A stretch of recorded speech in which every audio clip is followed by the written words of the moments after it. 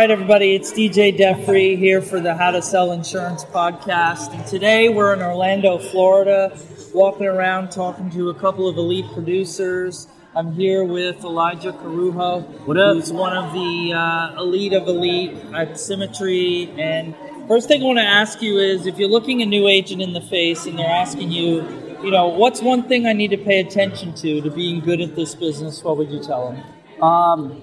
I would tell them to pay attention to the amount of activity you're putting in, the amount of resources you're putting into your business, the amount of time that you're putting into your business, and tying up loose ends. It's really easy to let stuff get away from you, write business, not get it issued, buy leads, not resolve them, hire agents, not get them out of licensing. You got to pay attention to all that stuff.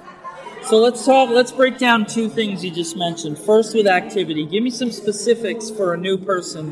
What does that look like? What activity should they be participating in? And give me sort of like a percentage breakdown of the week that they should be in that. Okay, so if I'm talking to a brand new agent, there's two things that are going to pay you. Three, actually. Dialing, running appointments, doing interviews. If I'm talking to a brand new person just starting, the number one thing that new agents don't do that results in failure a lot of times is not making enough calls. Can't even tell you how many times I talked to somebody who's complaining about not making enough money, and then I asked them how many calls did you make, and they said they picked up the phone and dialed 100 dials. That's like 3 hours worth of work. And so that would be the number one thing that I would focus on, is make as many calls as you possibly can. I would dial for 8 hours a week minimum if I was brand new. I've been doing this for about 3.5 years. I dial anywhere from 4 to 6 hours a week. And then that yields my 12 to 15 appointments, which is the magic number. Here at Symmetry, one of the cool things is we got to work time and money balance. Nobody's going to come here and tell you that you need to run 30 appointments in a week. All you need is 12 to 15, and you're going to be able to make a great income here. But you can't get those 12 to 15 without the front end activity of dialing. Now, before we move on, right, there's a lot of folks that watch this podcast who are not necessarily at Symmetry and are just out there doing life insurance in general. And so they may or may not have the resources. And as we know, this whole thing is a contact sport, right? It's really about contacting people and having those conversations.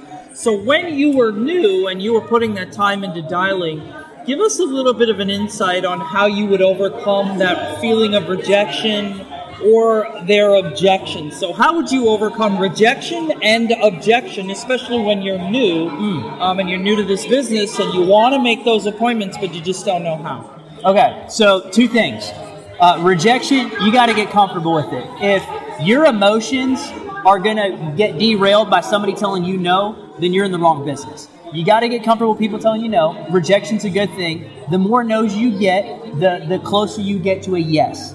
One yes will pay you more than 1,000 no's. Being able to mentally comprehend that keeps you going. Getting no's are a good thing. Every no is practice. If I dial, and to this day, I've been doing this for a while. I make money every single week. To this day, I still get people who tell me, no, I'm not interested. No, stop calling me. No, take me off your list. It's not a big deal. So you have to be okay with rejection. Rejection is a good thing. Getting good at objections, that just takes practice. Practice doesn't make perfect. Practice makes progress. And so if you're getting hung up on the phone a lot, or you're getting this same objection over and over again, it's probably due to your phone script. I stick to a script. If you don't have a script, write one. If you don't have one, go download one offline. Like, you can find something online if you don't have a resource to get a phone script. But a script will keep you saying the same things on every phone call, and that is a system. Right. So I think, final question, I think you'll agree, and I really appreciate that feedback on how to stay focused, that staying focused is a lot about mindset. Yeah. And so, my final question for you is, throughout that beginning phase where you're learning to get through rejection and rejection, counsel is super important, having a great mentor. Yeah. Talk to us about some things you may have put in place in your schedule, maybe some new habits that you've participated in to keep that mindset of staying focused and on momentum. Okay. A couple things around mindset. Mindset's everything in this business. I heard somewhere that this business is 20% skill and 80% mindset a lot of times, or 80% activity, 20% skill. Same thing. Your thoughts will lead to feelings. Your feelings will lead to actions. Your actions will lead to results. Everything starts and ends with your mindset. If you have a broke mindset, you're going to suck at this. If your mindset is weak, you're going to suck at this. Cool thing is you can work on that. I work on it a couple different ways. I read a lot. You gotta read. You gotta grow yourself. If you're not taking care of yourself, you're going to really be bad at taking care of the families that we help. Second thing is you get around people who have what you want or are where you want to be. And so I'm not talking to my broke cousin Willie, who's always negative and pessimistic about life. I'm talking to my buddy Keith over here, who is loving life, crushing it, and is growing. You want to get around people who are doing that.